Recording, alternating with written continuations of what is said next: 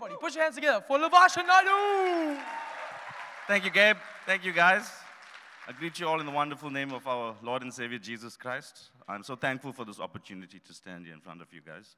This is something a few years ago I would never have been able to do. I've never done this, not even in front of my family.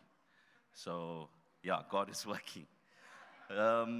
Firstly, I just want to say congratulations to my niece, Lillian Grace, and my sister and brother-in-law, Matthew, and Jonathan and Tansy, and my goddaughter, Ruby. I'm just showing off now. Okay, so I titled my message this evening, Broken Vessels, right? Because I believe that in some way or some form, we are all broken vessels, whether it be through heartbreak, through financial problems, sickness.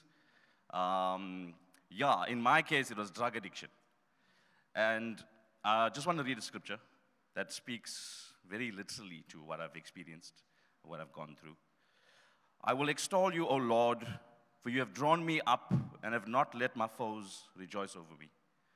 O Lord my God, I have cried out for help and you have heard me and you have healed me.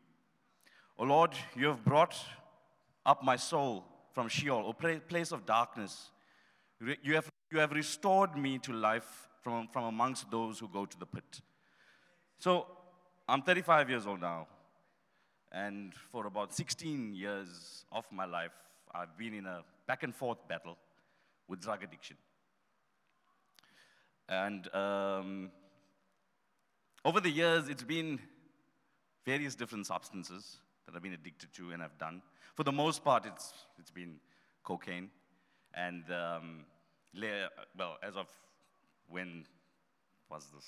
A year and a half ago, it was prescription medication, which to me, in my opinion, was the most dangerous and the hardest to kick. Obviously, you guys can tell I'm giving a testimony now, but getting to what Jesus is doing, right? So, there was a point in my life I became a hippie even. I was taking people on psychedelic journeys with magic mushrooms and LSD. So now I think you guys can see why I'm such a unique person. But jokes aside, I was lost in a world of drugs, sex, and rock and roll. So the saying goes, right? I ran after the things of the world and the darkness and away from God. I was overwhelmed with anxiety, insecurity, depression, guilt, shame, mental, emotional, spiritual breakdown. And when I was in my deepest, darkest hole, and I had nowhere else to turn, I cried out to Christ, and he heard my cry. I'm standing here today because he's healed me from drug addiction. And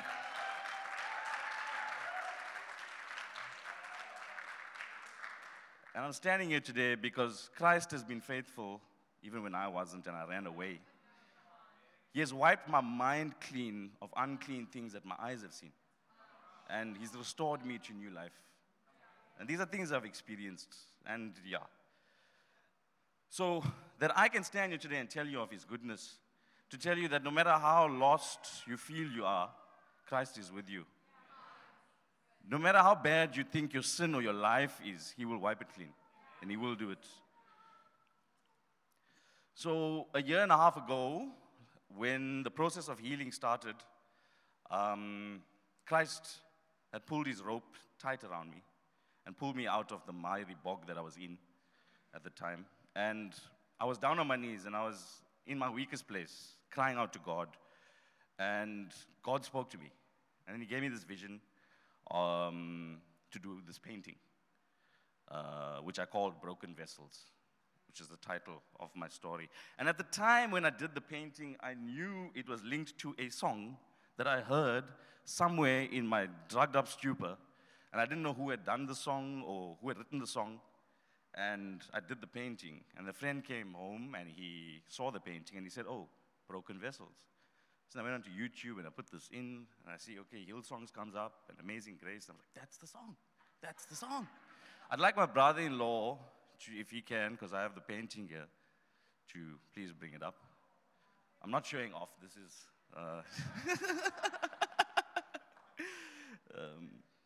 And I didn't know fully at the time when I did the painting what it actually had meant. And now I know what the painting actually means. No matter how broken and scattered you think you are, Christ has you in the palm of your hands, in his hands, sorry. And he's putting back the pieces. And only he can restore what is broken. The Lord puts his treasure in jars of clay. I mean, it's God. God can use the toughest material in the universe. Whatever, moonstones, whatever it is, right? Titanium.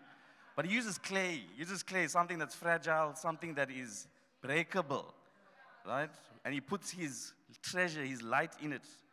Why does he do this? Because when he puts it together, his light shines through the cracks so that other people see that and they get helped, which has been happening over the past year. And it's amazing that I don't even do anything. People come to me and they're like, what's happening?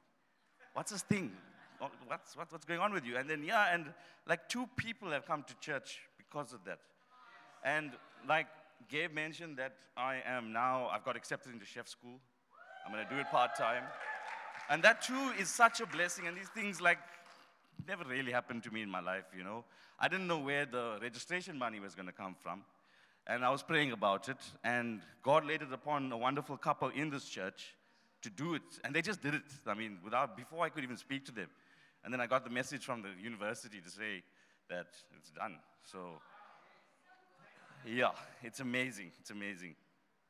So, well, I think I'm closing now. Okay. In closing, I would like to say that the victory belongs to Jesus. All praise belongs to Jesus. The one who is always faithful, and the one who died so that we can live. And I'm standing here as proof of it today. Amen.